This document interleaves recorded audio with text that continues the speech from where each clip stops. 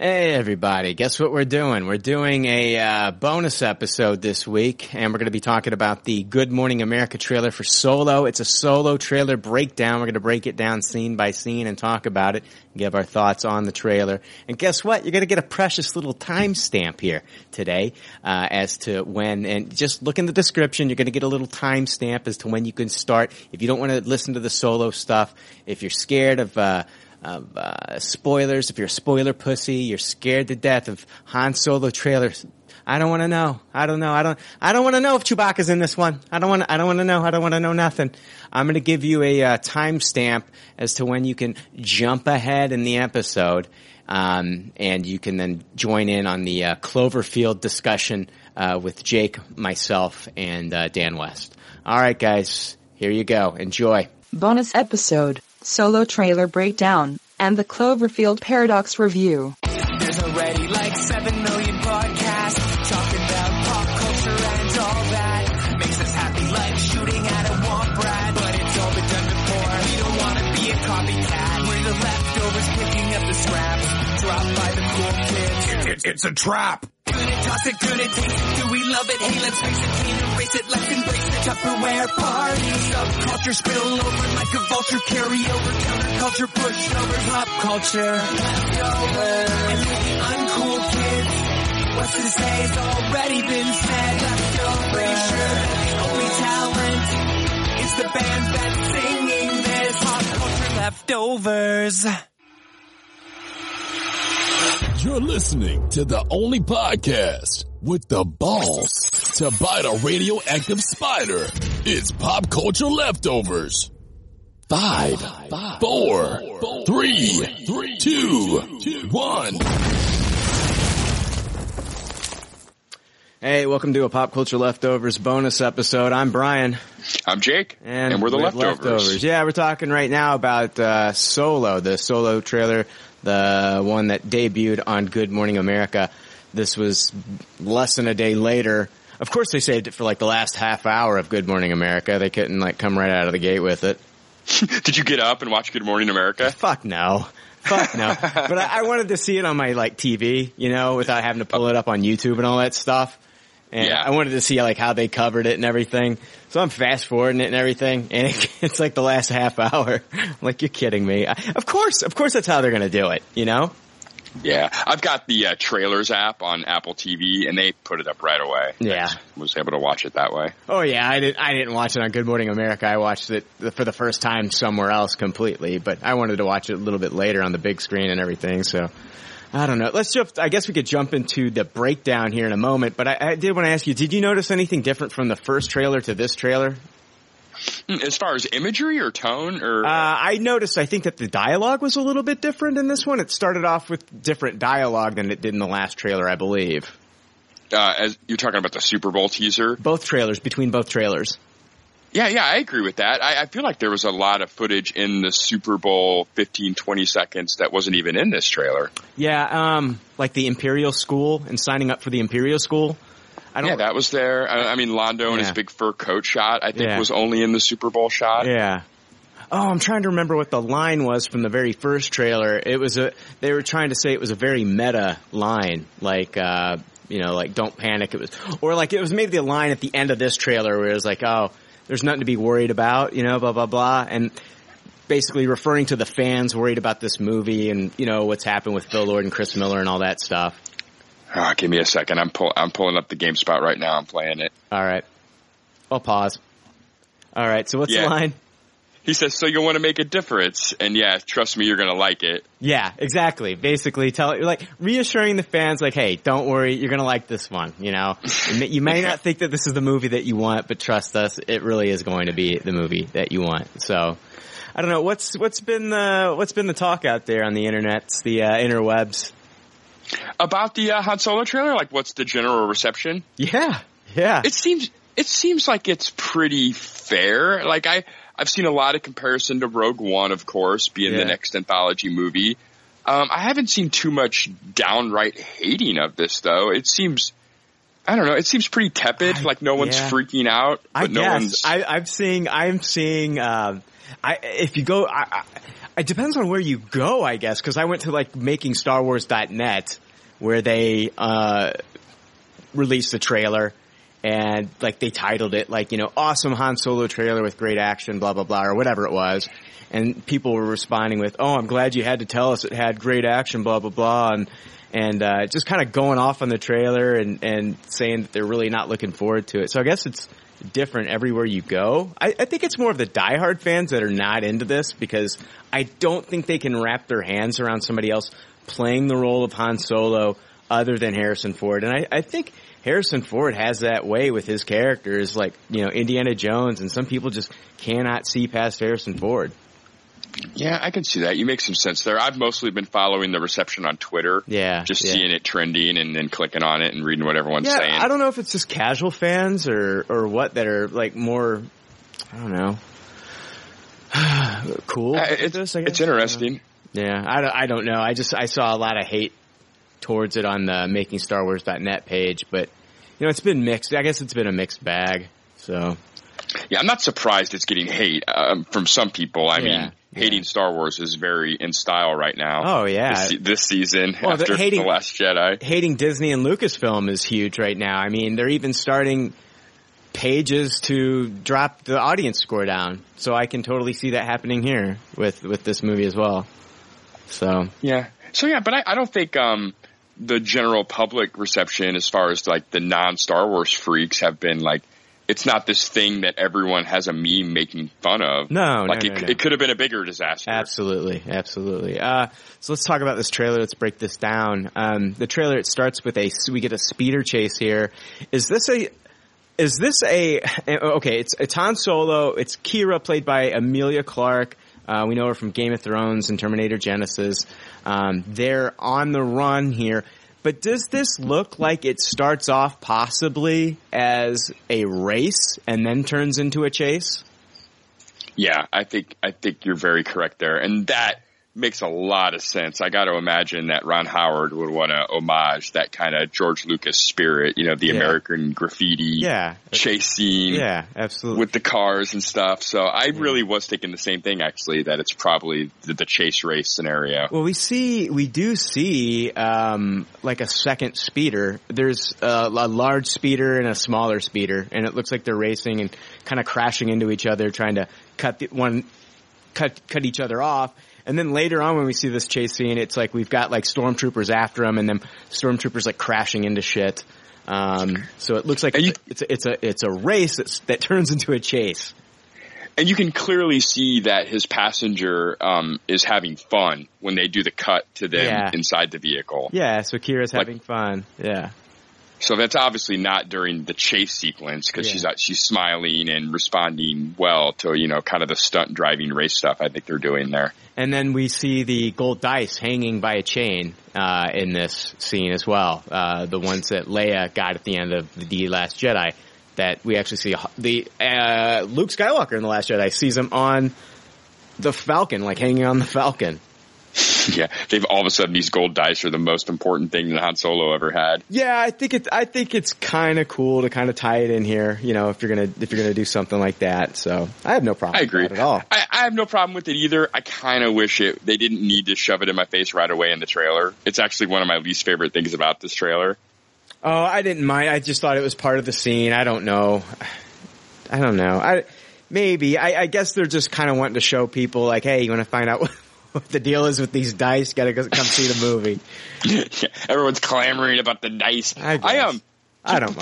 Before we keep breaking down stuff, I really like the way this trailer really cold opens and just the flow of this trailer in general. Just like kind of that snap finger noise you get, and then it just wham, you're into this trailer. A lot of people are not liking the beginning of this trailer. At least not just the trailer, just like the way that this scene feels. They're comparing it to, they're comparing Han Solo here to the 2009 J.J. Abrams Captain Kirk in that Star Trek film.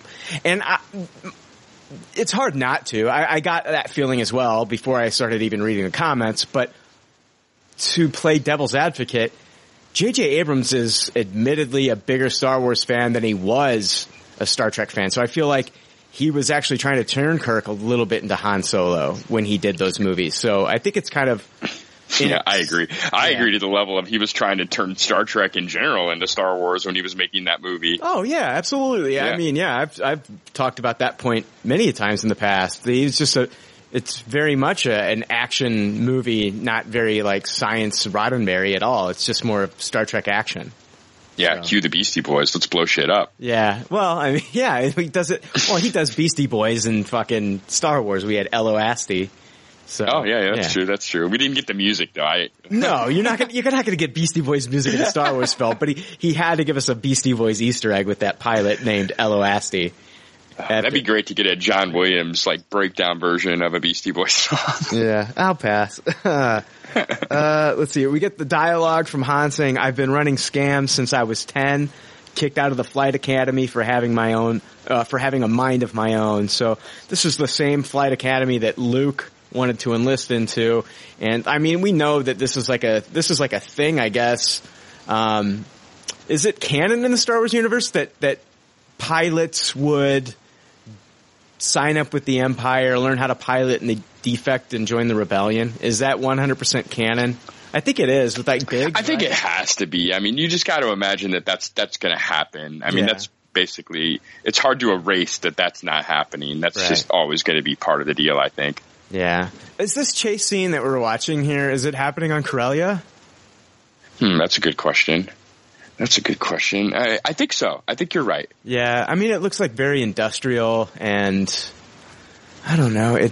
The speeders that we see, they're big. They're like not sleek. They're like chunky and blocky, and they look nothing like the speeders that we see from like Return of the Jedi. So I don't know. I don't know if this planet is Corellia or not, but I would guess it's Corellia. We're seeing Han at home on Corellia and speeding around with his girl. Yeah, I agree. This looks to be like the youngest Han we're getting in these scenes, which makes me even more convinced that it's probably Corellia. Well, this movie takes place over a 6-year period, so we're getting to see Han Solo from the ages of 18 to 24. So I would guess that this is the 18 stuff by like the makeup and the way he looks and everything. Absolutely.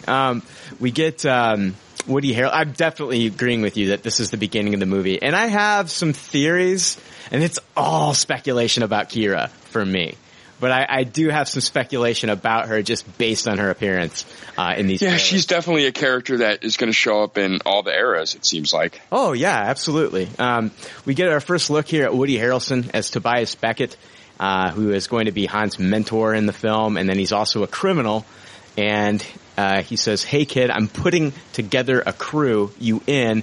And then when he says that, they're showing this has got to be they've got to be mixing scenes here with just dialogue, because he's on a planet that has these like large rocks, pillars, spikes sticking out of it, like it's kind of like looks like Stonehenge a little bit. But then like when he says, "Are you in?" That's on like a desert planet when he says that with the spikes or whatever. And then like later on he says, "You in?" They're on like that mountain snow planet that we see the train in later. So this is all mixed up. Like I don't know, like this conversation, I don't know where it's happening. If it's happening, it's probably happening on that mountaintop, I guess. I don't know. Yeah, I agree with you, because it looks like he's very cold. They do the big mountain overview. Yeah. And then when Woody Harrelson delivers the line, then they just cut to all over the place because they show the montage of basically everyone that's also in. Yeah, yeah. Okay, then this is the shot, man. Oh my God. Now we're getting into some crazy shit. It's all speculation from here on out for some of it. We get a shot of Kira coming down the ramp of the Falcon, and she's wearing like a red cape. And I don't know. I was wondering if this like somehow connected later on down the road to Lando wearing capes, because we don't see Lando in this and any of the clips wearing a cape. He's like wearing a fur coat in like one of the scenes, it looks like, but it's doesn't he have a cape possibly in his character one sheet poster? Am I crazy about that? I'm looking that up right now. Oh, the poster. I didn't even think about the poster. He might. I don't know. I think maybe he does. He's got like the yellow and the blue and the cape. Well, he might in the poster. I wasn't even thinking poster. I think you're in the trailer. I don't think you see it though, but yeah, he does have it. I just pulled up the poster and he's got the blue cape with the high neck guard, if you know what I'm talking about. Yeah. I don't know if he gets the idea for that from watching her rock these capes, or I don't know. That was just I don't think that's far off. I think Lando's very into fashion, and if he sees fashion he likes, I don't think he'd be against trying to emulate that. Like, maybe if this was like early on, like there's like a reason for him to like wear this later, like if he needs to pretend like he's royalty or something later on. And then he kind of gets used to it and likes it and starts making his own capes. I don't know. Just throwing it out there. But we see her walking down the ramp of the Falcon wearing this cape. I don't know when this happens in the story, but she's being followed by a new droid in the Star Wars universe. And I think the droid is being played by, this droid in particular that we see is being played by Phoebe Waller-Bridge. And the droid's name, I believe, is L337. And Star Wars Wikia says L337 was a droid with feminine programming who resided in the galaxy during the reign of the Galactic Empire. And that's all I could find. Feminine programming? Yes. Yes. That's interesting. Well, yeah. I mean, for the longest time, there was the people talking about, like, was it BB-8 or R2? That they were speculating that had feminine programming. There's a whole article years ago about one of those two droids possibly having feminine programming. And it's not C-3PO. I was going to say that as well. Like, yeah. Yeah. So, I guess we're going to find out more about L337 this week from Anthony Breznican. He's going to have more details on that character and more details on Kira. But yeah, it seems like the perfect week for like an Entertainment Weekly piece, probably, right? That's got to be hitting probably this Thursday. Yeah, I'm sure some of these interviews are embargoed until a certain date. So, let's see here. I don't know why. Why do you think Kira's dressed like that? Is this her later in the film? I mean, we talked earlier about this taking place over a 6-year time period. Maybe this is her playing like dress up, and her and Han are trying to fool somebody, or maybe this is like her character like years later on down the road. I think it's the years later down the road, honestly. Okay. I think it just ends up being happenstance that when I forget Woody Harrelson's character name in the movie. Mm-hmm. What's his name? Tobias Beckett.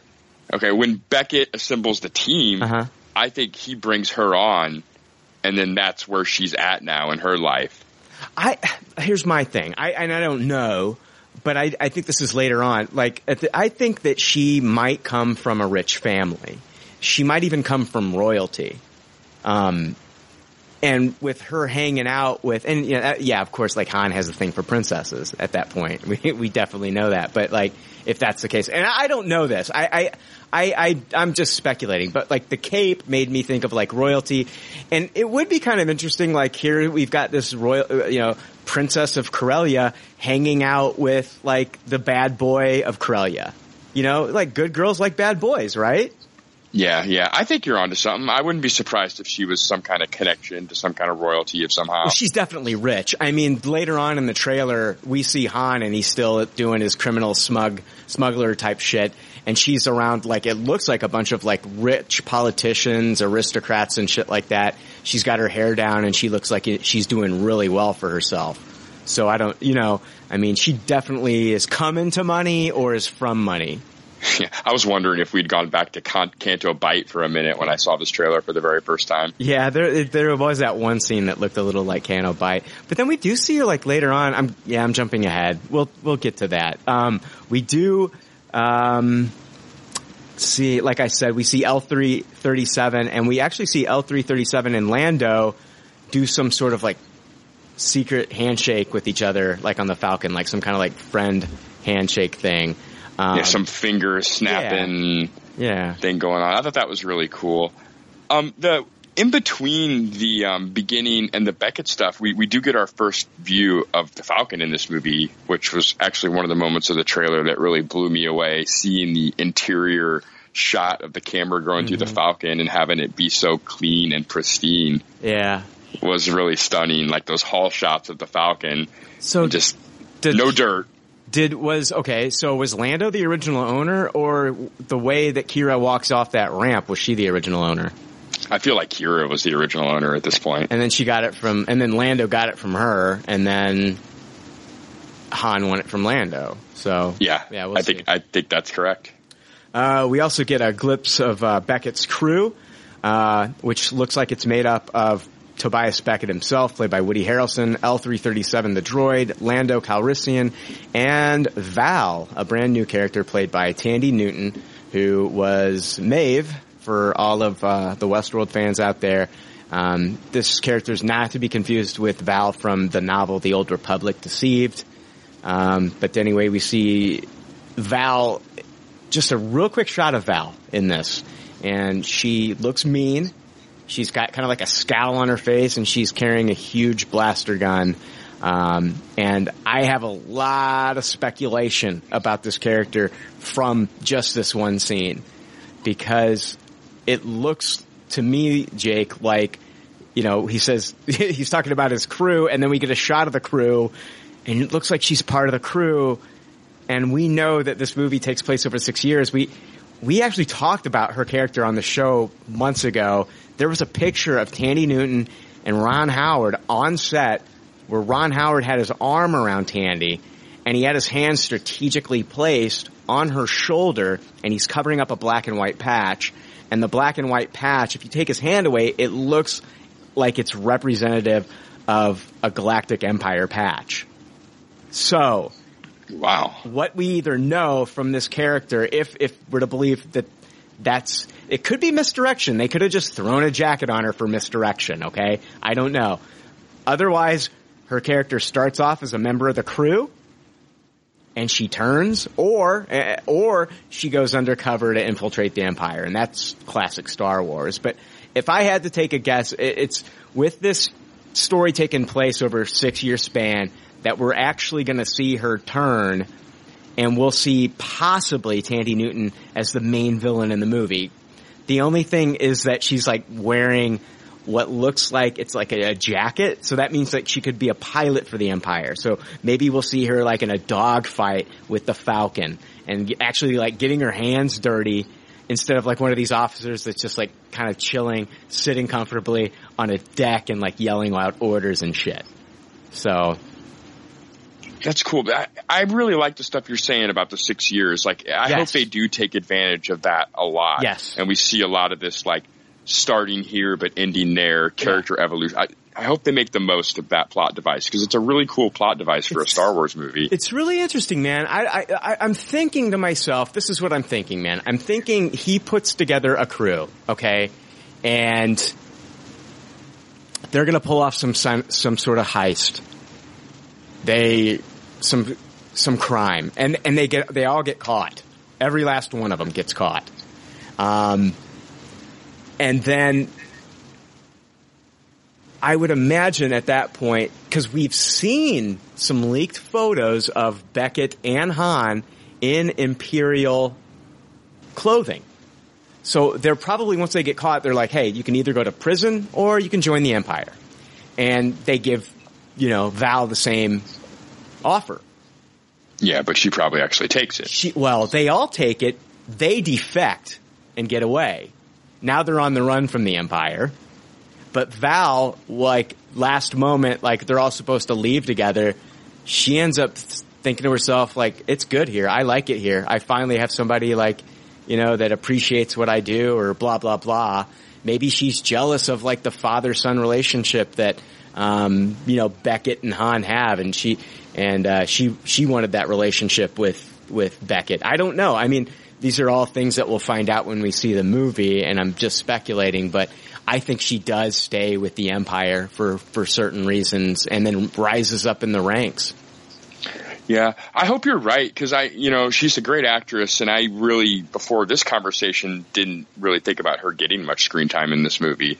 Oh, see? Yeah, I figured that they would give her just as much treatment as they would given Ben Mendelsohn in Rogue One.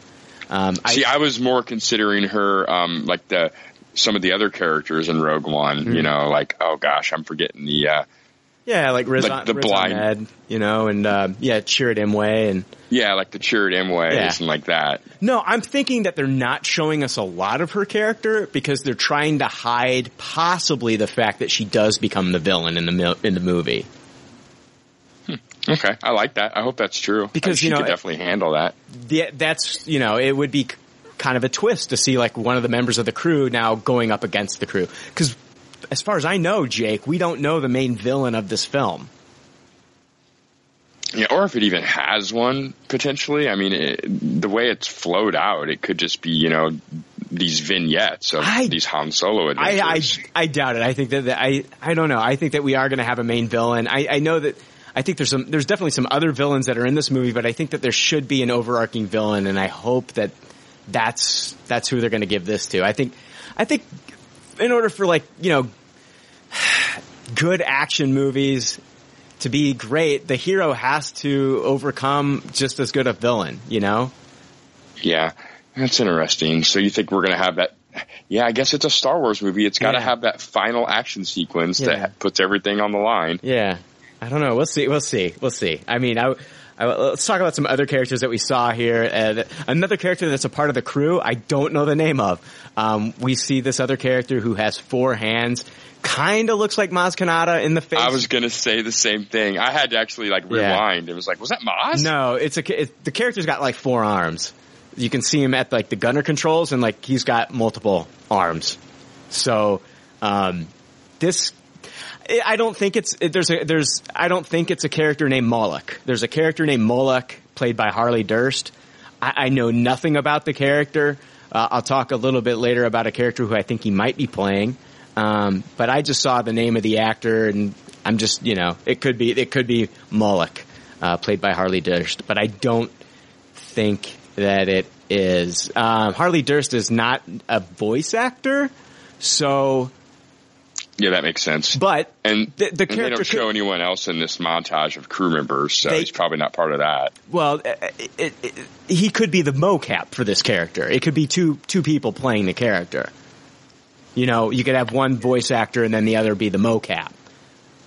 This guy's a stunt actor. He's known for doing. He was on X-Men Origins Wolverine and then I, Frankenstein. He's done stunts for movies, but I still don't think that it's Harley Durst, Moloch, that character is this character. So I have no idea who this alien character is.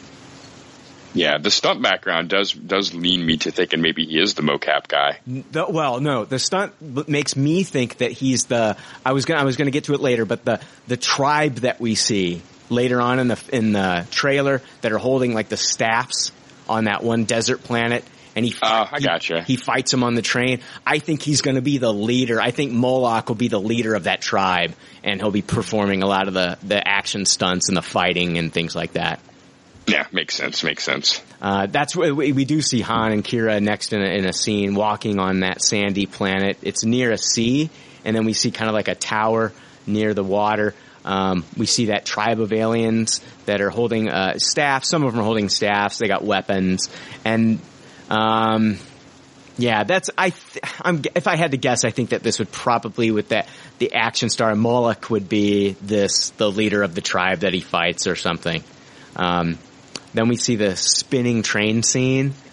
Then we see Han flying a ship, not the Falcon, but flying a ship away from this huge kind of blast that's gone off on the planet.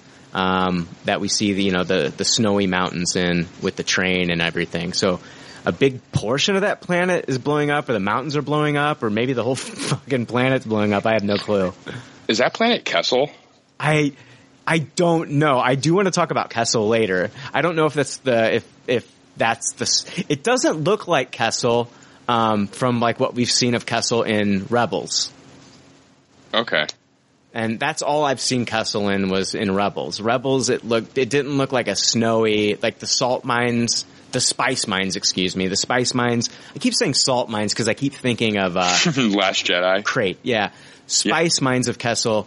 We saw it in Rebels, but it wasn't it looked like more, I can't remember. It's been 2 fucking years since I've seen that episode, but that was I just remember it not being snowy planet. It was not a snowy planet, but they're up in the mountains. So, I mean, further up in the mountains of Kessel, it might look like that. So I don't know. It could be Kessel. I'm not sure. We get a shot of Han on the ground, against that tribe, and he's kind of like in a gunslinger stance. We just kind of see him, like, I guess, like, with his hips bent and, like, hands on the gun, possibly, there. Going for the gun, the blaster. Yeah, that's a real classic kind of Han Solo motif, right? Yeah. Is that going to be the shoot first moment? Yeah, I hope so. We've been talking about that for forever, that they're going to put that right. So, We'll see. They show Kira again. Her hair is down. And, oh yeah, this is the scene where she looks like she's done really well for herself. She's in really nice clothes. And then we get another scene of Han and Kira now with her hair up. And it looks like they might be in a tent. And I don't know if this is the same planet with that tribe and they're in one of the tents. And she says, I may be the only person who knows what you really are. And why did she say what you really are? I thought about this. I think he's pretending to be like a helpful, good guy, and she's saying that she knows he's a scoundrel. Okay. And I think this little moment really sold me on Aldenreich too. I mean, I know we haven't seen much, but I thought he was very charming and convincing in this little moment here. I did not. I liked it. I am not sold on him yet. I need to see more. He sounded very, just the way he said it, he didn't come off confident, like I would assume Han would. He kind of came off like he was a little nervous to ask the question. So I don't know if that's what they were going for or if I interpreted it wrong, but man, I don't know. I just wasn't the biggest fan. Of like, yeah, between this shot and the shot in the Falcon where he delivers some lines, I really enjoyed both of those deliveries. I wouldn't say I hated them, but I didn't walk away saying like, wow, yeah, I'm sold. I'm not yet. I'm very lukewarm on him right now as far as like what I've seen. Like, I need to see more. I'm not counting him out and saying he can't do the character justice. I'm just saying like it didn't get me excited. I wish I could say that it would, but I'm not going to lie to myself and say I was more excited by the imagery and the scenes, just the flashes of imagery and like all the speculation got me really excited. I hear you. That got me excited too, but I can't lie. The Aldenreich stuff really did get me excited. Yeah. Man, he had that big warm smile at the end, and sure. You know, just he seemed real light and cracking the joke. I thought it was good stuff. It made me excited. It was the biggest thing I was worried about. Was that just being stupid? And it wasn't stupid. I'm still worried. It wasn't stupid. I'm still worried. I just didn't see Han in that performance. It just, even the look yet, I still haven't seen. I haven't seen enough Han Solo in his performance to sell me quite yet. So. Then we see the Millennium Falcon speeding away from a Star Destroyer coming through a vortex. And this is like, we've heard about, Han taking the Falcon through the Kessel Run in less than 12 parsecs. And according to the expanded universe, the Kessel Run is full of black holes. Now, I don't know if they're going to take that from the expanded universe, but this is what we could be seeing here possibly, is the legendary Kessel Run in this scene. So I think you're 100% correct, actually. Especially because we're definitely going to see it, and this definitely looks like the kind of stuff that we would be seeing during it. The black hole stuff, and then later on, all the different crazy stuff, creature stuff going on. I think they're going to play Soundgarden's Black Hole Sun at this moment. I hope you're wrong on that one. Fucking amazing. Well, that'd be, oh no, it makes sense. They, in, Westworld, Tandy Newton, in the, bar, the piano bar, played Black Hole Sun in the first episode of Westworld. I would be okay with the fan edit of that, but I hope it's not the actual movie. All right. We see, TIE fighters drop out of the bottom of that big Star Destroyer. And I showed you the picture of these, Jake, because, the screenshots, there's an extra pod in them, so they're wider, and the extra pod is for an additional cannon or cannons on these TIE fighters. Yeah, you actually see both of them firing too. Like that one ship on the front, you see the lasers come out of both turrets. Yeah, so these are like TIE fighters on steroids. Yeah, it's always, I think they're cool. Like, I like the design, but this prequel new ship design stuff is always weird to me. Like, I get that they want to sell new toys. You're and just everything. like, why don't we see them later in other things? Yeah, exactly. It's like there's going to be so many future movies, and I understand they can't just sell TIE fighters over and over again. You got to make everyone have a reason to buy the new double bubble TIE fighter. But yeah, exactly. We'll never see them again. I don't want them digitally inserted into the classic movies along with all the other digital inserts. Well, they're done. That's all Lucas, man. We're never going to get those. They're not. I don't think Disney, now that they're in control of Lucasfilm, Kathleen Kennedy's not going to be doing these like, oh, we're going to make the Ewoks blink bullshit and all that. I mean, they're not going to be fucking with their movies that way. Yeah, I agree. But they could still do things like, okay, this movie takes place in between Empire and Return of the Jedi, and now it has double bubble TIE fighters. They won't do it. As far as like new movies coming out. Yes, sure. As far as new movies coming out.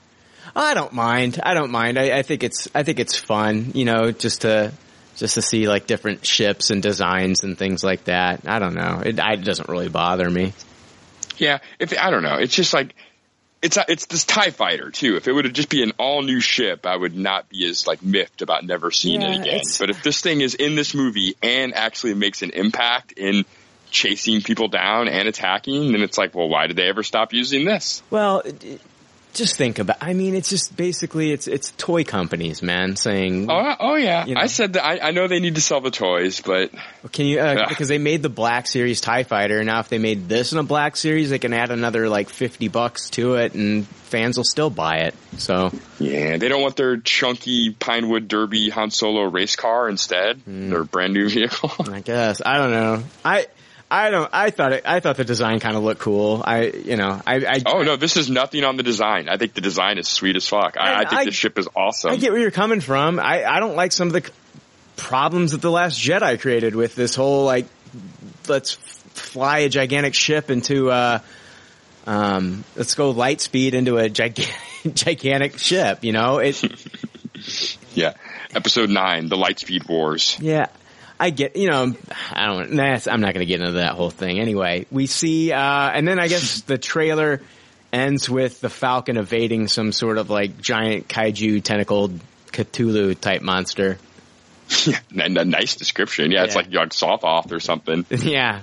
I don't know, man. I fucking loved the trailer, man. I really did. I like the trailer a lot too. This end part though definitely gave me an episode 1 vibe of when they're in the, submarine just dodging thing after thing. And then what was it? Was it Empire with the gigantic creature that they flew out of the mouth of? And yeah. So with the Minox. Yeah, with the Minox. Yeah, exactly. I was thinking about that too, because like they actually it looked like they flew through this creature's teeth as well in this trailer. So, or away from his teeth or something. So, I don't know. I give this trailer a high taste it though. About the only thing missing from it was I would have liked to seen some more Lando delivery. I think they know we all want that, so they're holding it back. Yeah. It's like the one thing the studio knows that we're all in agreement will probably be good. So they're like, well, we just won't show them that. Yeah. I'm going to give it a high taste as well. My hype for the movie is at a Tupperware, but I am like you. I'm not sold on Alden Ehrenreich yet. I'm going to give him a chance. I've not counted the guy out, but I just haven't seen Han from him. I haven't seen like that smirk, like he doesn't have it down for me. And I'm starting to think to myself, like, I know Anthony and Gruber's not the best actor, but man, he can do a damn good Han Solo. And I'm like, oh man. Yeah, I don't really need an impression though, man. I'm telling you, I watched this thing like 15 times in a row. And every time I saw that last moment, it made me smile more. Yeah. And I thought it was because of him and his charisma is what sold that. Because otherwise, it's just a ridiculous scene, just like episode 1, where we're just flying through creature after creature. It felt like it was a guy smiling, reading lines, man. It didn't feel like the Alden Ehrenreich that we saw in Hail Caesar. I don't know. I need to see more. I just, for some reason, was not sold. So I just got to. I mean, I'm not going out and buying his T-shirt just yet. Yeah, but I'm not Ooh, I'm not crucifying. No, him I wish I would have had. I think it could be good. I wish I would have had the same feeling watching the trailer that you had, smiling at the end and excited to see the performance. I'm not there. There's still some stuff that we did not see in the trailer, as far as I know. We did not see Paul Bettany's character, I believe. Michael K. Williams had originally been cast in this film, but he had to leave from the final film after being unable to return to set for the reshoots. He couldn't come back for reshoots, so they just replaced his character altogether, who was originally an AI motion capture character. That's gotta suck. They replaced his character 100% with Paul Bettany and changed the character from mocap to now human. Because they probably didn't have the time to do it in post anymore. It probably had to be human. Exactly. That's what I'm thinking what happened. This was like the reverse Jabba the Hutt, where like it was originally human and then turned into like a puppet later. Yeah, reverse Jabba the Hutt is definitely the way to go. Yeah. We didn't want them trying to do it over the CG work that they'd already probably established. I'm glad we didn't see Jabba the Hutt in this trailer. Yeah, do you think we're going to get are we getting Jabba the Hutt for sure? Dude, come on. If Rogue One is any indication with all the Easter eggs in that movie, we're getting Greedo, we're getting Jabba the Hutt. Fuck yeah, we are. Fortuna, we're getting Gamorrean guards. Yes, we're getting it all. We also additionally in this we did not, as far as I know, we didn't see some of the other characters. We're hearing that John Kasdan and first assistant director Toby Hefferman are going to portray Tag Greenlee and Bink Otwana. Tag and Bink, they were characters that appeared in the Star Wars comics during, back when Dark Horse Comics was doing it. I never read the Tag and Bink comics, but for fans of those, they should be excited. Is John Kasdan any relation to the writer of this movie, Lawrence Kasdan? That's his son. They worked on the screenplay together. Okay. Yeah. Okay. Yeah, that's his son. The one and the same playing this kind of Easter egg character, huh? Yeah. Oh, yeah. Yeah. Ian Kenny, Warwick Davis, and Clint Howard are also in the cast, but we don't know who they're playing. If I had to guess, what do you think? I don't know. Clint Howard, he could play... He could be like an Imperial officer or a crazy ass Star Wars alien. You never know. Warwick Davis, definitely probably an alien. I don't know. Yeah, I don't know.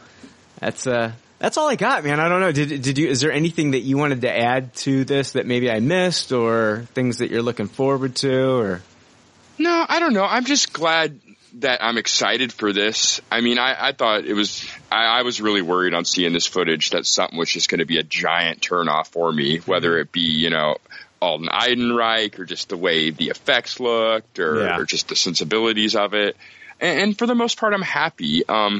It does kind of have that, like, how do you describe it? It's got that same, like, washed out cinematography that Rogue One kind of has, though. Yeah. Yeah, you're right. Definitely, especially like the beginning scenes. No, everything does. Even like the Jeddah scenes. It looks like Jeddah scenes, everything. Yeah. A lot of the exterior planet shots are very Rogue One-ish to me. Yeah. And that's my only thing I'm a little bit nervous about, is that it's going to feel a little bit too much like that. But I don't know. On the flip side, though, we've heard of, haven't we heard that we're at least going to like 6 planets on this? Yeah, I mean, that's cool, but it all depends on, the impact that is in the first place. I mean, one of my complaints about episode 7 is kind of how even Rogue One does kind of a bad job of establishing the planets in the movie and making a big impact with those planets, Yeah, I'm just saying, like, as far as like aesthetically things changing throughout the movie, hopefully, we'll see a lot of different cool planets and things like that. Because I think Rian Johnson did a great job, especially with Crate. I mean, we can go on and on and on and on about Crate, how amazing that was, but I agree. I think Crate is the best job, honestly, since episode 3. I think they really haven't captured Lucas's like way of having these like planets established as something really like important in Star Wars lore. I mean, in episode 3, you got Mustafar and even in the prequels, he did that really well. And I agree. Rian Johnson, I think, finally got as close to anyone as nailing that with Crate. Right. Yeah. So episode 7, I thought did. I love episode 7, but the planets are just like Starkiller Base is like, Hoth 2.0 and Jakku is Tatooine like 3.0. Yeah, exactly. It's exactly, there's nothing really new there. So I agree. It's like the next forest planet we go to, we're just going to be calling it, Endor. And if we go to another swamp planet, it's Dagobah. It's just like, I don't know. I guess it's, and like Jeddah was almost as close. It was just basically like a holy version of Jakku, Yeah. Crate was just so visually. It's too bad. We're on the Han Solo podcast talking about Crate now, but it's too bad we didn't spend more time there, or we probably will never go back there in one of these movies anytime soon, because it was really visually stunning seeing the ships on that. Jeddah is just the name of the city. What planet was that? Was that on Jakku? I see. They did such a terrible job, I think. No, it wasn't on Jakku, because we were worried about the planet blowing up before the movie came out. So it's definitely not Jakku. No, it's not Jakku. I forget what Jeddah was on, the name of that planet. Yeah, I'd have to look it up. So, all right, that's all I got. It's because it didn't matter. Yeah, I guess not. But yeah, that's all I got, man. Yeah, I guess real quick, what'd you think about the music in this? I thought the music was kind of lacking. Yeah. I know it's probably not any of the actual music that'll be in the movie, but it felt really temp and real rushed. Yeah, I mean, it wasn't really the music. Music really didn't do anything for me. I think it was mostly the action set pieces looked incredible to me. I'm really looking forward to some of these action set pieces. Yeah, I agree. All right, man. Yeah, this was fun. I got nothing more. I'm sure we'll be talking about Han Solo for the next 3 months nonstop here. Shit, I'm sure as soon as an hour goes by, there'll be more news about this, and it won't make it into this week's podcast, but we'll just talk about it next week. Yes. All right, man. We'll talk to you guys later. Later.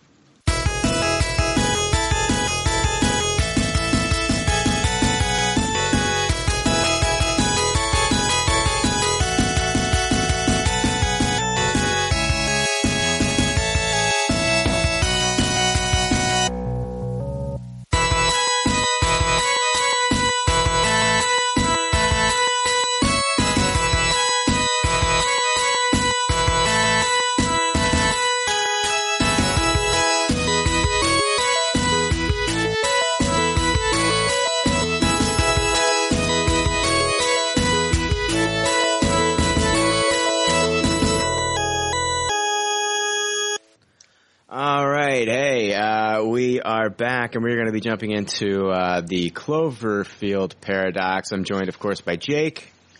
Yep, I'm back. And joining us this time, Dan West. Bono Stacy. All right. Let's see. Let's talk about Cloverfield paradox. Crazy. Let's talk about leading up to this. So basically, it was under distribution by Paramount Pictures. The film had been in development since 2012. It was initially called God Particle. We knew about that. We'd been talking about that for a long time. It was not originally connected to the Cloverfield series, but since then the film was then confirmed to be the third film in the series, but it had been postponed multiple times. And then they launched a surprise trailer during the Super Bowl with the announcement that it was going to be released on Netflix the same day after the game. Boom. So then we got this film. I guess it's directed by Julius Ona, written by Oren Uziel and Doug Young. And it's the third installment of the Cloverfield franchise from J.J. Abrams' Bad Robot Productions. It stars Daniel Bruhl, Elizabeth Debicki, Axel Hennie, Gugu Mbatha-Raw, Chris O'Dowd, John Ortiz, David Oyelowo, and Zhang Ziyi. Huge cast. And it follows an international group of astronauts aboard a space station who, after using a particle accelerator, try to solve the Earth's energy crisis and lose the Earth and need to find some wacky shit. It's crazy fucking shit going on in this. Let's, you know what? We have a rating system on Pop Culture Leftovers. I'm not gonna play it. It's, if we hate it, we toss it. If we like it, we taste it. And if we love it, we give it a Tupperware rating. I'm going to start off with Dan. What are your thoughts on Cloverfield Paradox? And actually, before you jump into that, what did you think about the first two films? Were you a fan? I tossed the original movie. Crazy and talk. I Tupperware the second movie. Mm-hmm. So it's just like polar opposites for me. Okay. So So this one, I didn't know what to expect at all. It was absolutely crazy. So, but I'm just gonna, I've been fighting with this because I've literally just watched it, but I think I'm gonna go for a low taste it on this one. Okay. All right. We'll jump into All the right. reasons why. Jake, what are you thinking? Can I ask Dan a quick question? Yeah. Do you not like any of the found footage movies? No, I don't mind found footage movies. I just didn't, and I know that, it's it's a really good example of a found footage movie and all that sort of stuff. And I like the whole monster idea. I love monster movies, but I just couldn't get on with the characters, man. They made so many stupid choices in it, and it pissed me off so damn much. And that's one of the reasons why I hated it. And it was just like, finds a woman with a fucking metal rod sticking out of her stomach, pulls her off of it. Oh, she's fine. Let's carry on. They do establish they're drinking very heavily at the beginning of the movie. Yeah, but that doesn't stop you from not dying when you get impaled by a fucking raw iron bar. All right. I'll move on. I'm going to give this movie, just right off the bat, I'm going to give it a taste it. I thought the first half was stronger than the second half. I love this kind of genre, like where it's like here's the 7 to 8 people. It was 6 people, I believe, on a space station, and who's going to make it to the end, and how, what's going to happen to them on the way. But I feel like all the tension kind of broke up for me about halfway through the movie, and I found the second half to be kind of lacking. I thought the last 5 minutes were absolutely kind of ridiculous, and I didn't hate this movie, but I did not love it either. It's a taste it. Yeah, I feel like this movie, if it was not a Cloverfield movie, I don't think it should be. Number one, I'm just going to come right out of the bat and say I don't think it should be a Cloverfield movie. I think the other Cloverfield movies were way more inventive. And this is, like Jake, it has a formula that I usually am a sucker for. I love those, and it doesn't necessarily have to be a space station. Like, it doesn't have to be like Ripley on a space station, or, I'm trying to think of the movie. Like Sam Neill in Event Horizon. That's the movie I was thinking of, Event Horizon. It doesn't even have to be like that. I'm also like a sucker for men and women stuck on a submarine, even like Leviathan, as bad as Leviathan is, I loved that movie when I was a kid. Peter Weller. Yeah, me too. Me too. Survival situation movies are fun. So basically looking at this as just like a B movie. I'm going to give it a high taste it because I had a lot of fun with it. I thought it was silly. I thought Chris O'Dowd was a little too silly at times where he shouldn't be silly. Losing his arm, he was a little too cool with that at certain points. And joking about certain things that just happened, like, there's where the worms went. And I'm like, oh, come on, uncalled for right now. That's funny for the audience to say that at home to themselves, but for an actual character in that situation to say it, I don't know. I'm not buying it. I'm going to give it a high taste just because I'm biased. I'm a sucker for this type of thing. Nothing is new here. It's all ripoffs of other things, and they shoehorn it in to the Cloverfield universe.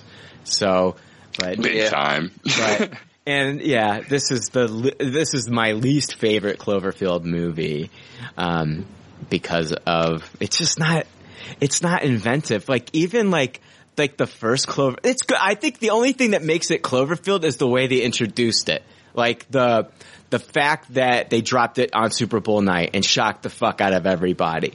Because the first movie was set up with such a viral marketing. It was such one of the earliest viral marketing movies, you know? It had like its own website and clues, and they had like the whole date 1/18/08, and it had like, there's like people trying to figure things out from the movie, and like nobody had seen like what the monster looked like before the movie came out. I think there was maybe one picture of a toy that got leaked, but I mean, I don't know. It was such a secretive thing. And then the second movie, we didn't even know that it was perhaps like a Cloverfield movie until they announced that it was, and everybody was shocked. So, I don't know. It just really kind of like, it hit the mark when it came to like how they announced it. Like, it really shocked me, but like, as far as like the movie goes and it being like inventive and like something new and different, it just missed the mark. So yeah, you hit the nail on the head there, Brian. The way they promoted it and brought it out was definitely along the lines of Cloverfield, but the actual product itself didn't have the inventiveness of the Cloverfield name. Because I absolutely Tupperware the first two movies. I think the first movie's brilliant. So do I. With the way they like work the VHS technology to where you're seeing the tape that's been taped over the tape. And actually learning about things when they stop and play the tape, just seeing those blips of tape that didn't get taped over.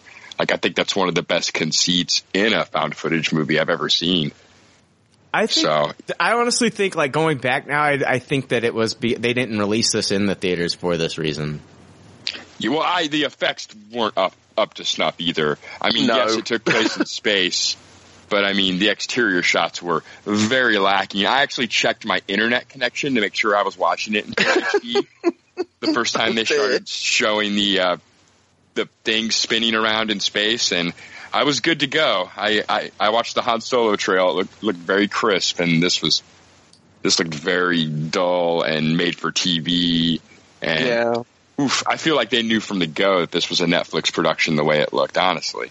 Yeah, that arm, man. That the arm crawling along the floor. Wow. Spoilers, by the way, if anyone. Oh yeah, of course, yeah. But yeah, like Chris O'Dowd's arm, like crawling across the corridor, like the end where it got severed. It looks so bad. Oh, I don't care. Was almost like that was my Ash versus Evil Dead moment right there. That was my Evil Dead moment right there with this fucking crawling arm. I was so into that. I wanted to know like what the fuck it's gonna do. I love that part.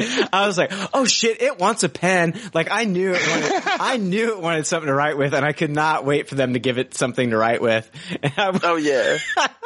I didn't. That's one of the reasons why I gave it like a low taste it and not a toss it, man. Because there are moments in this movie that I actually really enjoyed, and the arm part was one. But it looks shitty. Like when they showed the severed end, that looked so damn bad. It was terrible. It was terrible. They tried to make it. But yeah. They tried to make it what? Well, they tried to make it look like it like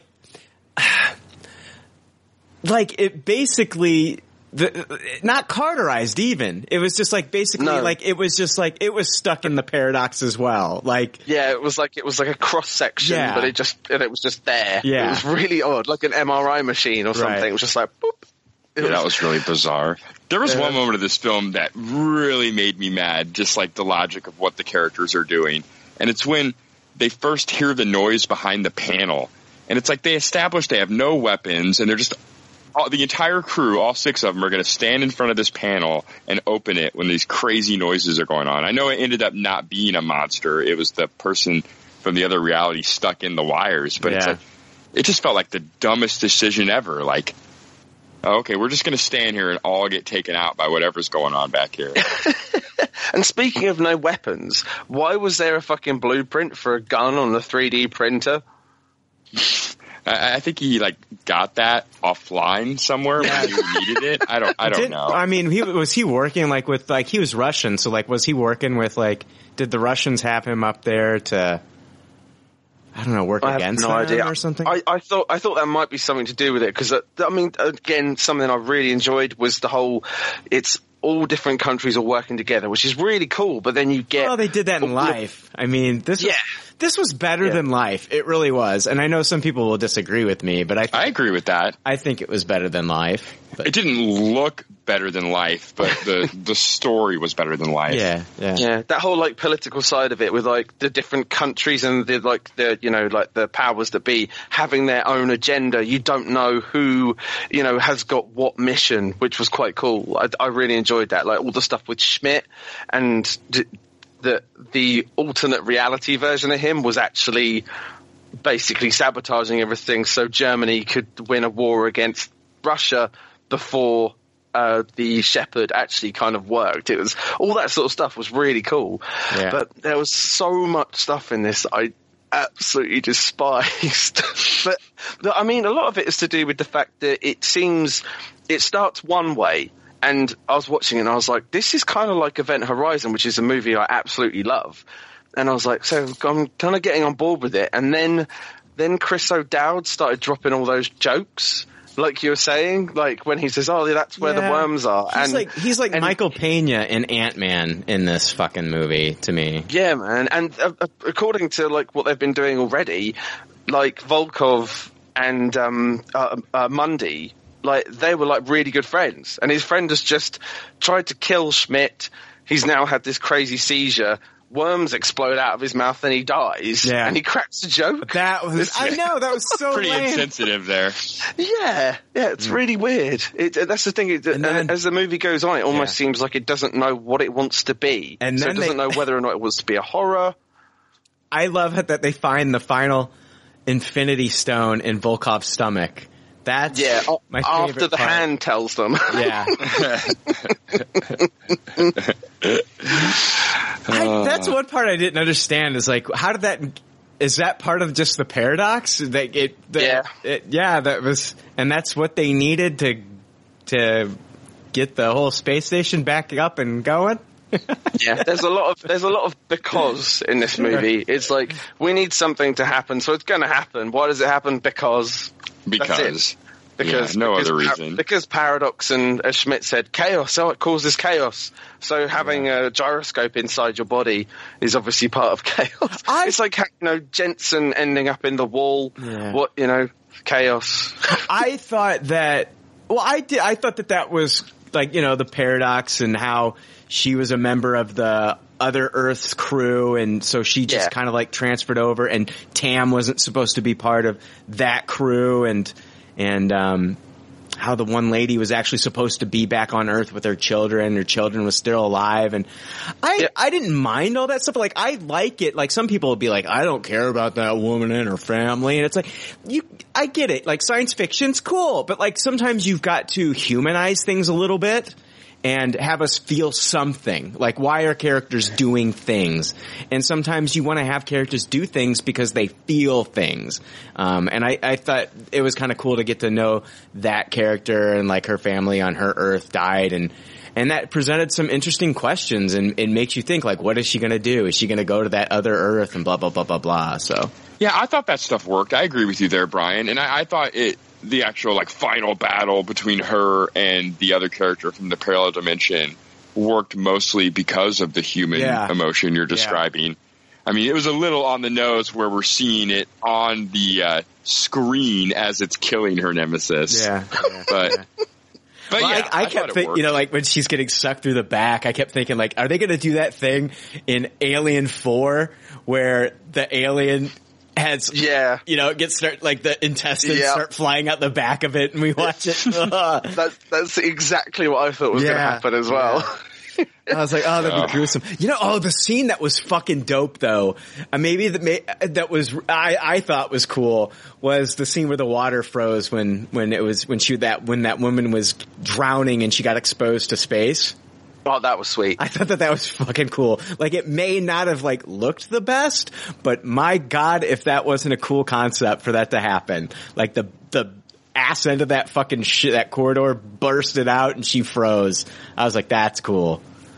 Yeah, that was cool. I kind of thought she might make it to the end actually too, so I was surprised by her death there. Well, I did think they were smart, because if you're looking at this cast and you're guessing like which character is going to turn evil, you're immediately, in my opinion, going to go to Daniel Bruhl, because we've seen him take the turn in, like Captain America: Civil War and be evil, and so that's.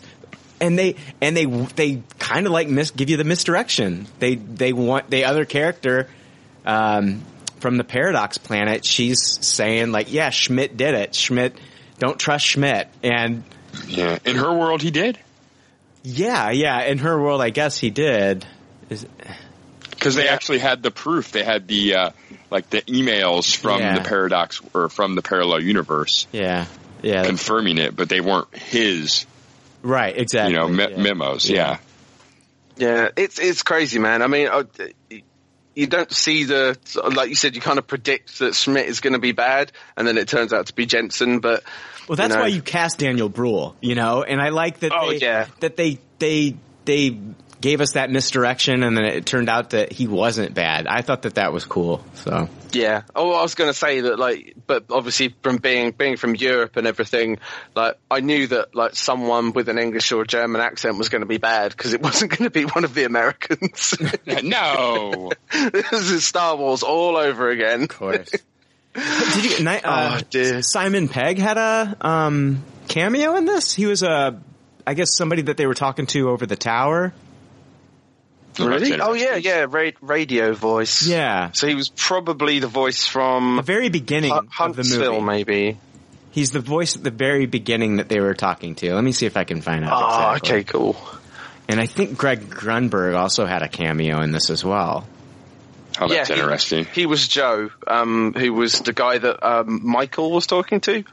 Oh, yeah. Okay. Yeah, so he was the guy Michael was trying to find out what was happening to Hamilton all the time. So that was Greg Grunberg. Yeah, because Greg Grunberg has been working with JJ forever. He was in Star Wars, and then of course, Simon Pegg's been working with him since Mission Impossible 3. So, yeah, Grunberg's been in everything. Yeah. Alias, Lost, Star Wars. Yeah, he's like his Ted Raimi. Yeah. Yeah. I was going to say, how did you guys find the acting in this? I thought it was better than the effects by a load. I thought it difficult. I was fine with most of the acting except for Chris O'Dowd. I usually like him. I just felt like he felt like out of place in this movie, way much more than Danny McBride did in Prometheus. And I thought that not Prometheus, Covenant. Prometheus 2. Electric Boogaloo. Yeah. I don't know. Yeah, I agree, man. Yeah, Chris O'Dowd, he started off great. He really did, and I was like, shit, he's going to show us some good acting chops in this. And then he just reverted back to type, and obviously that was one of the reasons why they got him in, because he was going to be the comic relief. Yeah. Which is a shame. I didn't think Gugu did a very good job, which was I was a bit disappointed with, when she was doing the final call to herself and things like that. A lot of what she did, it wasn't coming across, which was a shame, man. Because like you guys were saying, I really enjoyed that story of the alternate reality and things like that, and the reasons why she ended up on the space station, but her alternate self didn't. I thought story-wise that was really smart, but I couldn't get behind her acting in this, which was tough for me to admit. I thought the final caller herself was actually pretty good. Good. I'm glad somebody enjoyed it. Are you guys happy with the explanation of the Cloverfield universe? Are you happy that this third movie is part of the canon? Not really. I mean, the more I think about that, the more it angers me, because it's just so shoehorned in, kind of. Couldn't this have just have been like a sci-fi original film? Yeah, and it's just so, I don't know, it's so ridiculous. All the stuff where they were clipping back to the guy on Earth and everything, and kind of doing the foreshadowing to the Cloverfield 1 movie, I did not really care for most of that stuff. I think the reason that they did it is the fact that this paradox has created something that's affected even the past now. So that's exactly right. It's changed history, and we know that Cloverfield 4 Overlord is going to be it's going to take place in World War II. So, I mean, that's probably... That makes sense. This movie opens the door for them basically to do any movie they want now and have the explanation that there's a rift in space and this stuff can just pop out. Yeah, but you could have done better in executing this, I guess. I don't know. It's just...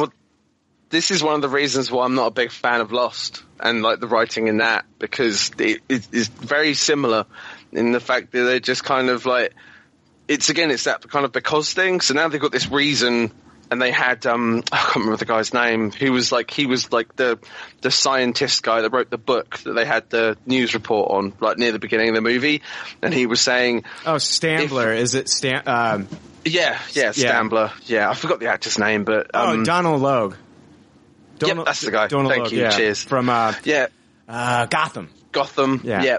Yeah, so and they just kind of like, it's all kind of mushed into like a couple of sentences, which is like, if it goes wrong, it'll create chaos. Yeah. And it can be dimensions colliding. Demons. Which is exactly what happened. Yeah, Monsters. demons coming over from other places in the past, present, and future. And I was like, so basically anything that Bad Robot put together now, they can just have it happen whenever they like, and they could do whatever the hell they like. Right. Yeah, that's exactly what they did. This movie did make me pretty fucking lazy. It did make me very excited for Overlord, though. I mean, I'll tell you that much. Like, it can't. Oh, dude, fucking aliens in World War II? Are you kidding me? It's going to be so good. I know. Hopefully they spend a bit more money. Yeah, I agree. Well, this movie was original. I think they spent more money on this than they had originally planned. This movie was supposed to be anywhere between $5 to $10 million before Paramount actually bought it out from the studio that actually shut its doors. What was the name of the studio that just shut down? Insurge. It was from Paramount's label, Insurge. And so Insurge is like not even a part of Paramount anymore. And this started off with a $5 to $10 million budget. If you go to IMDb, I believe that they show it has, I think, like maybe a $40 million budget by the time they got done with this thing. Jesus. Hard to believe. A lot of that must have been the actors. So. Yeah, more than likely, man. One thing that I did want to bring up, which I was disappointed with, was the score, like the actual music involved, and it's by a guy that I normally really like as well, which is Bear McCreary, who does all the music on The Walking Dead, and there was too much. There was all these like really nice like moments, like especially between like Keel and the crew, and there was just this like, you know, this music in the background that never needed to be there. Like silence says a lot in a movie, and there was just this constant soundtrack, especially in all of the kind of, you know, the more kind of tense scenes and stuff where stuff with the paradox is happening, or like at the end when they're, you know, trying to like release part of the ship and stuff like that. There's just this music which is like cluttering up all the audio, so it was really weird. It's just such a kind of clunky movie. Do you know what I mean? Yeah. Hey. Yeah. The music was very jumbled and like noise. Question for you, and this might be a stupid question, guys, but so the Cloverfield universe, the two movies that we saw before, so basically this is a prequel and a sequel all in one.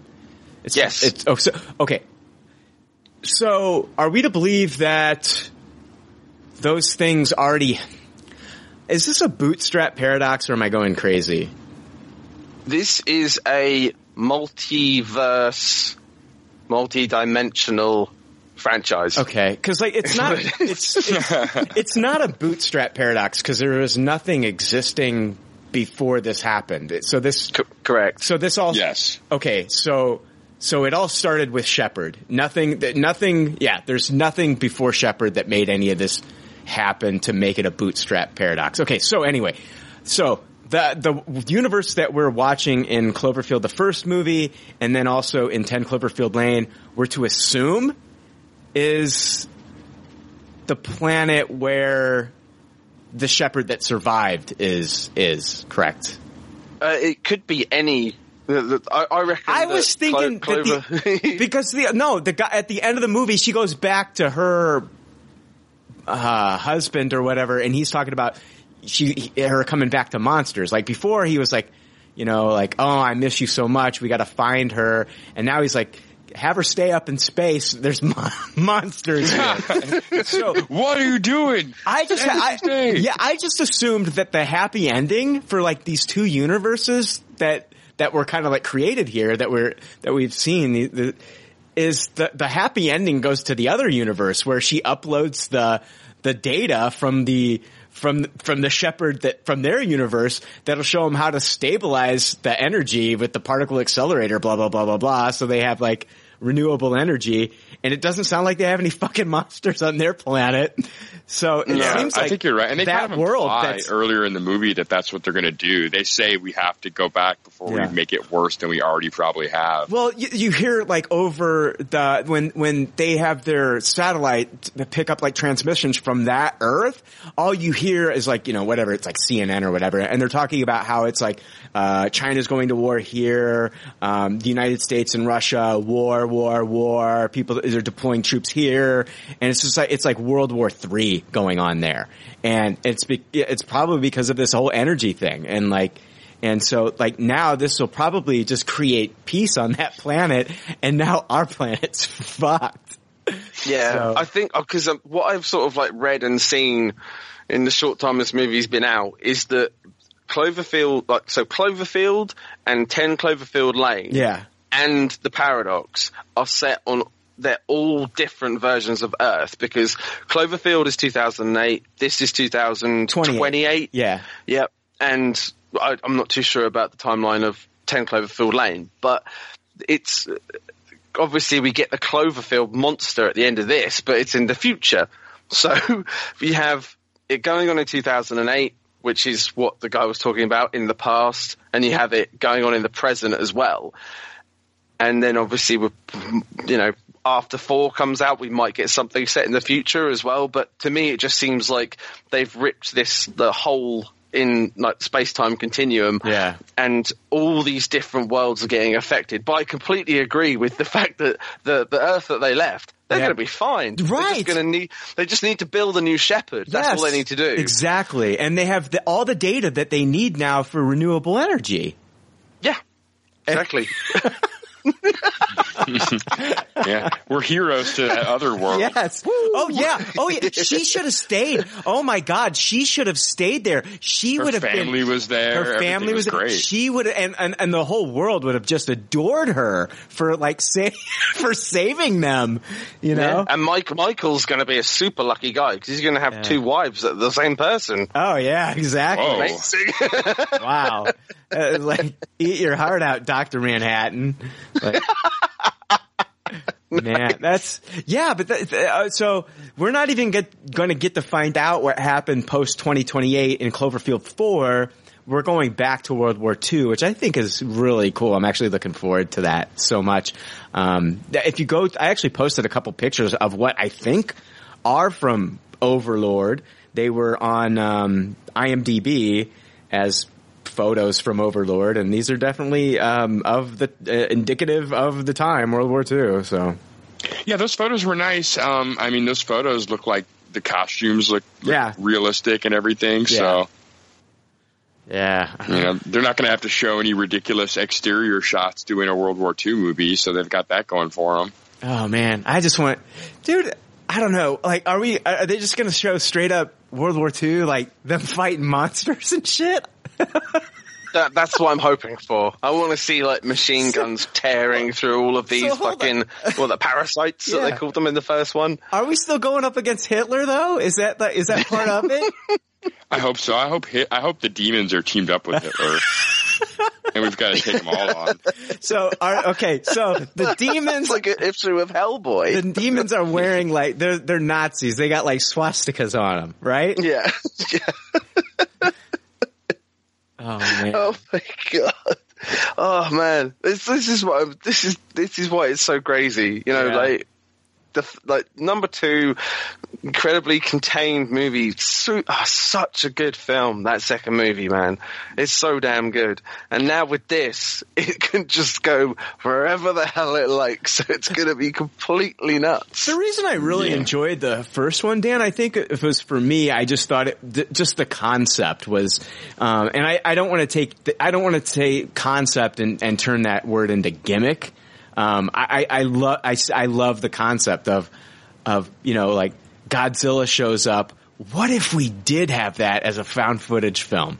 And I thought it did a really good job of showing us, characters make stupid decisions, but you gotta make a movie, man. You gotta make a movie. Now, at the end of this movie, we see a giant. We actually see two. One is one is like off in the distance in like a big explosion, like a cloud, right? Yes. Okay, that actually kind of looked like the original Cloverfield monster. Yeah, it looked like more so than the foreground one. Yes. Yeah, it looked like it had like the multi limbs and stuff like that, like in the smoke. That one, oh my God! Can you imagine if we get that monster in the World War II movie? Because remember that one used to like spit out little babies and shit that would go around. Yeah. Oh, that's gonna be dope, dude. Yeah, that's what I was thinking, man. Like having the guys in the trenches, like both sides, like the Allies and the Germans, like just getting swarmed by all these parasites and just tearing the fuckers up with the guns. Man, and I hope they need to take they need to have a guy with like a flamethrower because I want to see. Oh yes. Right? Yes. It's genius. Because like you heard the noises that thing was making on the ship in this movie, like that little thing was going. I don't know that little, that crazy squealing noises that those things make. I want to see them squeal like that as they're burning. So yeah. But yeah, that final monster looked. That final monster looked like, I don't know, it looked like a beast. It was huge. Yeah, I wasn't too impressed with the final foreground monster, honestly. Well, I mean, the effects weren't great, but I mean, it did look like Cloverfield to me. Like it had the same kind of head and like those big kind of weird sacs that stick out the top of its head when it roars and stuff like that. So I figured it was, similar, if not the same. Yeah. But it looked bigger. It looked a lot bigger. Oh, it looked huge. It looked. It was above a cloud line. Yeah, exactly. So that's going to be interesting. Let's see what they do with that. Are they just popping up through the ground and shit? Is that what's happening here? I mean, I think it's standing on the ground and then above the cloud line, right? No. Where do I'm saying, like, where do these things come from? Are they coming up through the ground? Are they coming through a paradox, kind of like a vortex or something? Are they? Yeah, wherever the rift has been opened from the dimension hopping they did. Yeah. Because I mean, for me, it's like like I was saying, like it takes from a lot of other stuff. So the whole reason why all these monsters are coming out is very similar to The Mist. So, like, the Arrowhead guys in The Mist, they, like, open this portal, and then the mist comes in, and all these fucking monsters come in. It's the same sort of thing I'm assuming they're going to be doing with this. So it's like, wherever, these portals pop up, these fucking great big creatures come out. So, yeah. Wow. Oh, my God. I don't know. I don't know if you have any more final thoughts on anything in the movie, cast related or story related, or. I'm a little bit bummed, I guess, that I feel like a little bit of the specialness that was the Cloverfield brand is now kind of over now. It feels a little bit gimmicky now, where before we had two movies that I absolutely adored, and now it kind of feels cheap and gimmicky. So I'm a little saddened by that. I hope the fourth movie is a lot better than this. Yeah. No, I'm not too sure. I mean, the only thing that I say the only thing, one of the things I love about the whole Cloverfield thing is what you were saying about like the online marketing and like the ARG that they do, like the alternate reality gaming side of it. So they have all the websites that pop up, and there's people trying to like take stills from the movies and the websites and compare them, and everyone's noticing all of like the logos from all the different companies that are involved in like the background that don't really get mentioned in many of the movies. And I love the interconnectivity of it all. That's really, really fun. It's great to be a viewer and to be part of that. But this film, it was like almost all of that kind of got like just pushed to the wayside. And we did get those Easter eggs. We got the slush show, and we got like the different corporations logos on the spaceship.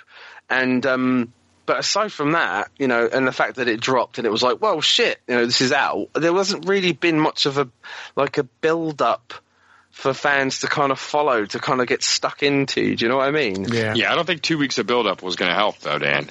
No, I know what you mean, but it's just like having, like, with 10 Cloverfield Lane, like, there was so many things to do with that movie that, like, led to different websites and people were, like, decoding shit and stuff like that. And it's all things that I love to follow. And I mean, I agree, but at the base of that is an incredible movie.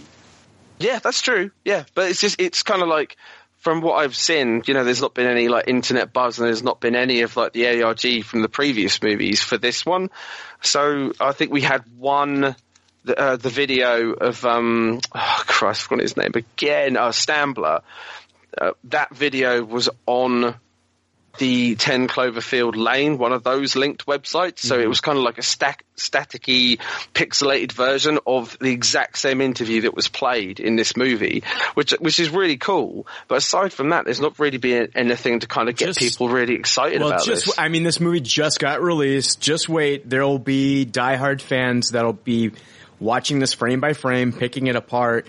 And the subreddit for Cloverfield will probably go nuts with speculation and more Easter eggs and more theories within the fingers crossed. So I'm looking at Overlord right now, and they've got as far as a director, Julius Avery, and he has done Son of a Gun, which is I've never seen. It's Ewan McGregor, Brenton Thwaites, Alicia Vikander. I mean, good cast. It's got like a 6.5 rating on IMDb and a Metascore of 49. He did Yardbird. He was a writer for that. It's a short film.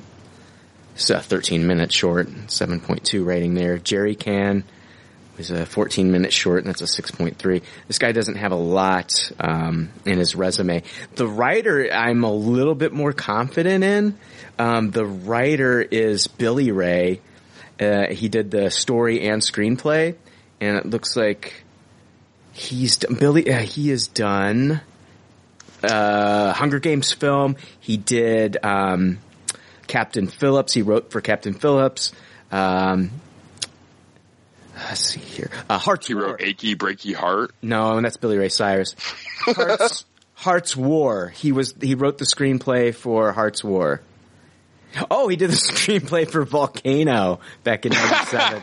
Whoops. I don't know. We'll see. Volcano's pretty fucking fun. We'll see. Yeah, I'll take that over Dante's Peak. So. Me too. Yeah.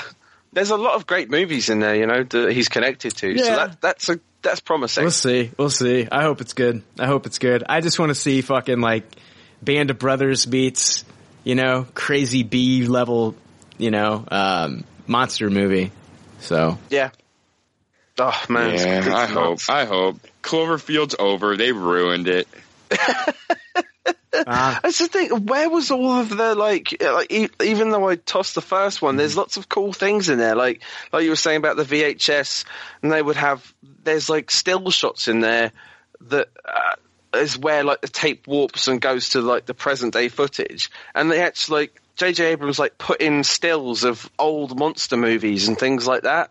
So there's like a Kong still in there. There's a something from what's called The Beast, and then there's one which is the giant ant movie Them. There's all these stills like in where the cuts are in the tape, which is really cool. And it wasn't anything like that in this, and there wasn't really that much mystery involved like there was in 10 Cloverfield Lane either. I'm just kind of struggling. You know, well, fuck it, I'm tossing this movie. I've had enough. Yeah, I think I'm. The more I talk about it, the more I kind of want to toss it too. I honestly, it's not. I honestly, Go ahead. I don't hate it as much as you guys. I still stick to my high taste. I had a lot of fun with it, as cheesy as it was, because I'm a sucker for this type of movie. But I think what happened was that this Insurge, they made the movie. It wasn't supposed to be part of the Cloverfield universe. And then they didn't know what to do with it. They didn't see it coming together well. They'd seen what Cloverfield, what putting the Cloverfield name did for 10 Cloverfield Lane. So they thought that they would do that here. They happened to not have like the pedigree of a great director of Dan Trachtenberg involved in this film. I mean, this is just not as good a movie. And then when you slap that label on there, I think at this point it's just like, I felt like Netflix did use it as a Super Bowl gimmick, and you know, it got everybody to watch this thing like immediately. There was a lot of hype behind this, man, that first night, and then it just died off when everybody realized that this movie's not as what they wanted it to be. Like, honestly, for me, I had a lot of fun watching it. But I would, if I could like strike it from the Cloverfield canon, I would immediately. Yeah, that's a toss it. If you could strike it from canon. No. I don't want it to be. No, it's not, Jake. I had B-level science horror fun with this one. I was laughing at the hand shit.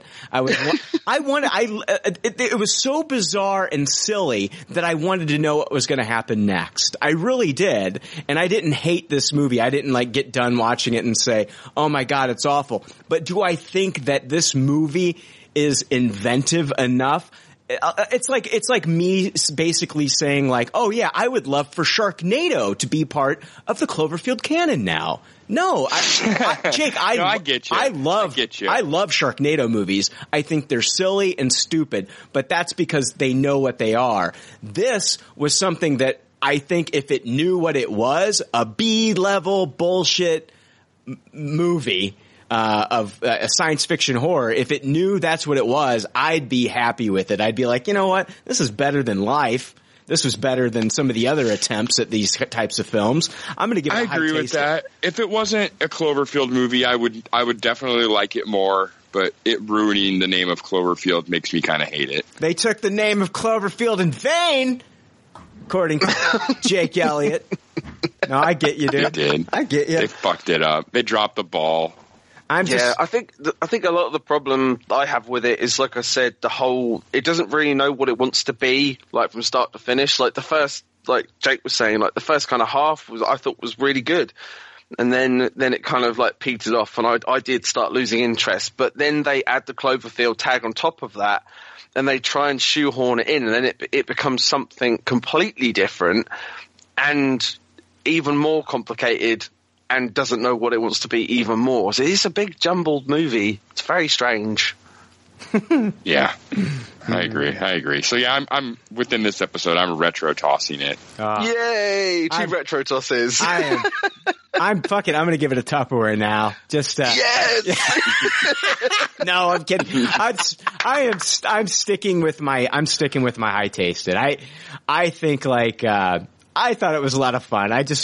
I wish it was just called God Particle at the end of the day and not Cloverfield Paradox, because I'm just a sucker for this type of movie. I just don't think it's worthy of the Cloverfield title. I don't know if it dampers my expectations for the fourth one. I think it's kind of a crapshoot. I mean, none of these movies really were supposed to be titled Cloverfield. Even the first one was just the Cloverfield. It wasn't supposed to be called Cloverfield. That was just like the is that like a working title? Yes, working title that they had, and it just stuck. You know, it was like when Empire Strikes Back was called Blue Harvest. If it would have just continued to be called Blue Harvest, and that's what happened with Cloverfield. It just kind of stuck. So. I did pick up one very cool thing in this, which was the lady that is the newscaster that's talking to Stambler, who obviously this whole interconnected thing. Mark Stambler, who's like you're saying is played by Donald Logue. Stambler's the same name as John Goodman's character, who, you know, Howard Stambler. So that's pretty sweet. But Susan Cryer, who plays the newscaster, she also plays the lady that turns up at Stambler's what's it called? Bunker. Mm-hmm. So the one that's like banging on the door. Yeah, it's the same actress, which I thought was pretty cool. Oh, that is a cool little connection. Yeah, it's nice, isn't it? But that's the sort of stuff I love. But there's a couple little bits that I think's awesome, that kind of push it all together. But at the end of the day, because the rest of the movie is just all forced and it's weird. Oh. Yeah, see? I don't know. I love the weird. Let me make this prediction that if this next movie does not do well, and even if it does do well, who knows? I think we're seeing possibly the beginnings here of a Netflix TV series on Netflix. Of a Cloverfield Netflix series. Oh yeah, I knew what you meant. I agree with that. Beyond the shadow of a doubt, Netflix Cloverfield series is on the way. Yeah, do you want that though? Oh no! Now, no. If they told me, yes. if they told me that Jordan Peele had been signed on to do the Cloverfield universe, I'd say, yeah, let's see what he can do. I mean, it really depends on who they get behind it. I mean, Matt Reeves, I think, was originally at one time attached to the Cloverfield universe. And I mean, and it's the same thing with Drew Goddard. What if these guys said, yeah, we'll head this up, like J.J. Abrams is going to be producing with, maybe Drew Goddard in charge of this universe. I'd be willing to give it a shot. Yeah. I mean, I'll definitely tune in. I mean, the Cloverfield name will probably still I'll be curious, but I'll be very skeptical. No, I mean, if it came down to hey, Brian, you can only watch one series. It's either, 10 episodes of Cloverfield or 6 episodes of the new Black Mirror series coming out, I'd be like, okay, Black Mirror all day. So yeah, by Cloverfield. Yeah. Did you say Matt Reeves was connected to the Cloverfield universe? Yeah. Let's see here. He directed the first one. Oh, was he the director for the first? That's right. J.J. Abrams was producer on that film, and it was Matt Reeves that was the director for it. Yeah. Yeah. There we go. So, and then Drew Goddard wrote it. Yeah, exactly. So, all right. Yeah, I don't know. It's been so long since I haven't seen Cloverfield. That probably, I'd say close to after it came out. Yeah, I need to watch it again. I really do. After this, I kind of want to go back and watch the other two as like a palate cleanser. Yeah, great idea. I want to we'll find that. I want to watch it just to see if there are any connections, other than the stuff that we downright noticed. Oh, there's tons, man. Yeah. If anyone listening follows all the stuff on the internet, there's so much stuff that connects them all together. It's absolutely ridiculous. And I don't know if you know this, but even if you flip the poster for the first Cloverfield movie, you can actually see a silhouette in smoke of the monster if you mirror image the poster. Huh. Oh, that's cool. I know, and there's so much stuff. It's in 10 Cloverfield Lane, you can see the bad robot in the background. Megan's name is etched into the post that the letterbox is on. There's so much shit going on. That's all the stuff that I've really enjoyed with this, but this just didn't have it yet. Like you were saying, Brian, might get it later. Yeah. It's unfortunate, guys. It didn't. It wasn't a Tupperware all the way around for all of us. That sucks because it wasn't a Tupperware for any of us. Yeah, no, I'm saying it wasn't a Tupperware. Yeah, that's what I mean. Is it wasn't a Tupperware for all of us. Is what I meant to say. But yeah, but it's good that we got difference of opinion on this one because I know that listeners to the show, that's been split as well. There's a lot of Tupperwares, there's a lot of Toss-Its, and there's a lot of stuff in between. So, yeah, interesting movie. Yep. I don't know. It's one of those things where I enjoy it for what it is and try to not look at the Cloverfield shortcomings of it. So, yeah. Cloverfield became Science Fiction Channel original movies. I'm so sad. Hey, sci-fi is getting better. We're not going to be saying that anymore for a long time. Sci-fi and USA both are starting to just drop. They said they're just going to start dropping F-bombs in their programs. So I was like, that's cool. I'm so happy that they're not going to. I don't know. It just seems like it just makes sense. I just wish back when AMC was doing Breaking Bad, if they would have just dropped F-bombs on that show, because it would have made it that much more realistic. Yeah, Walking Dead always felt like a place where F-bombs could be used too, honestly. Yeah, and they can use they can use F-bombs apparently. I thought that they could only use one per season. But I'm finding out with different reports that I'm reading is any of these cable channels can do it. The reason that they haven't is because they've been worried about sponsors, for commercials, for ads. Wow. Not wanting to support a show, let's say Mr. Robot, if there's multiple F-bombs dropped in the episode, they're worried about different sponsors, wanting to be associated with that. And, that's why HBO, people are paying for subscriptions. That's why they can do whatever the hell they want to. They're not worried about, what companies are purchasing, commercial time. And That's amazing, man. You can see someone's face get ripped off, but if someone says fuck, they're fucking out. Yeah, I don't want my Pepsi being shown next to that. Yeah, it's the thing. I think they're gonna learn that. A lot of people are saying that they're doing it because of their cable TV is going to have to do something to compete with the streaming services. So, Netflix as a model doesn't have any ads, and they're the industry leader right now as far as the streaming stuff is concerned. And so cable's just doing what they can to kind of keep up. And even all that's becoming a la carte, like piece by piece. All the cables are branching off into their own streaming services. We saw last year, Taboo on FX, they were dropping the F-bomb. So, it's just one of those things I think where after like 9 o'clock, Central Time or whatever, that it just gets a little bit easier to kind of use that type of language. So the kids are in bed and stuff like that. So technology is so easy to do parental controls on these devices now too. So you just don't even go to those channels. Yeah. I mean, some of these things they do need it. It was like you were saying, Jake, that like Walking Dead, you want people to say fuck. If I see zombies, you can't get me to stop saying fuck. Yeah. Well, exactly, man. With Breaking Bad, it's like they used every other word but fuck, It's like, you're telling me that the F word doesn't exist in that universe that, like in the crime side of that particular area, exactly. No one says fuck. And dealing with like all the meth dealers and stuff like that, like Tico Salamanca is not dropping an F-bomb every once in a while. Come on. Yeah, I can understand why like Gus doesn't say it, because he's a very like intelligent, like, what was I going to say? Shit. Yeah, but like once you get to like season 4, he's going to drop an F-bomb. Oh, right? He's definitely going to drop an F-bomb. Yeah. But he doesn't. It's weird. Yeah. All right, guys, that's all I got for Cloverfield. You got anything else? Yeah, me too. This was a good Cloverfield eulogy. I'm glad we did this. Jake is Overfield Cloverfield. Overfield. Oh, man. I'm going to play taps for it. Game Overfield Cloverfield. Yeah, I think I'm definitely going to go back and watch the other two.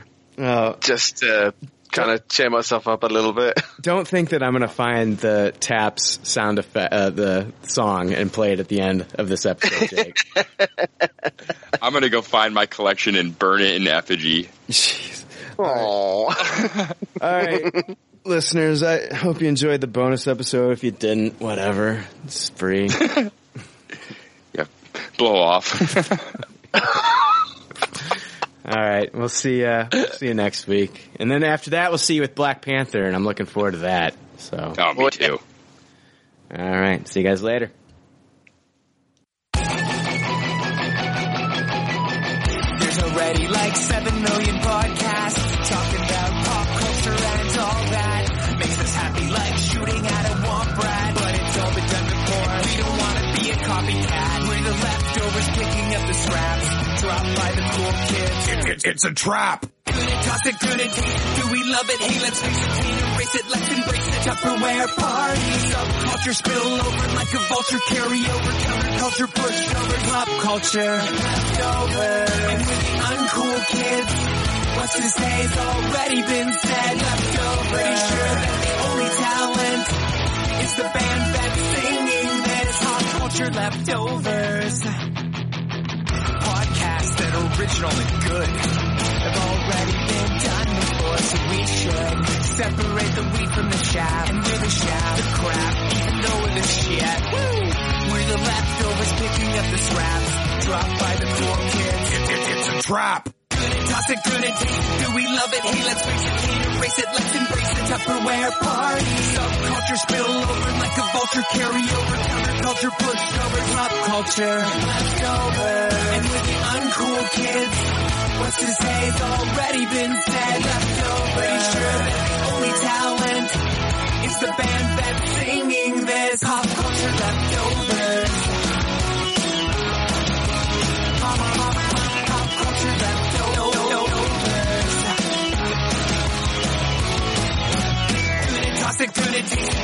love it? Hey, let's face it, can't erase it. Let's embrace the Tupperware party. Subculture spill over like a vulture, carry over, counterculture, pushovers, pop culture, leftovers. And for the uncool kids, what's to say's already been said. Leftovers, pretty sure that the only talent is the band that's singing this. Pop culture leftovers.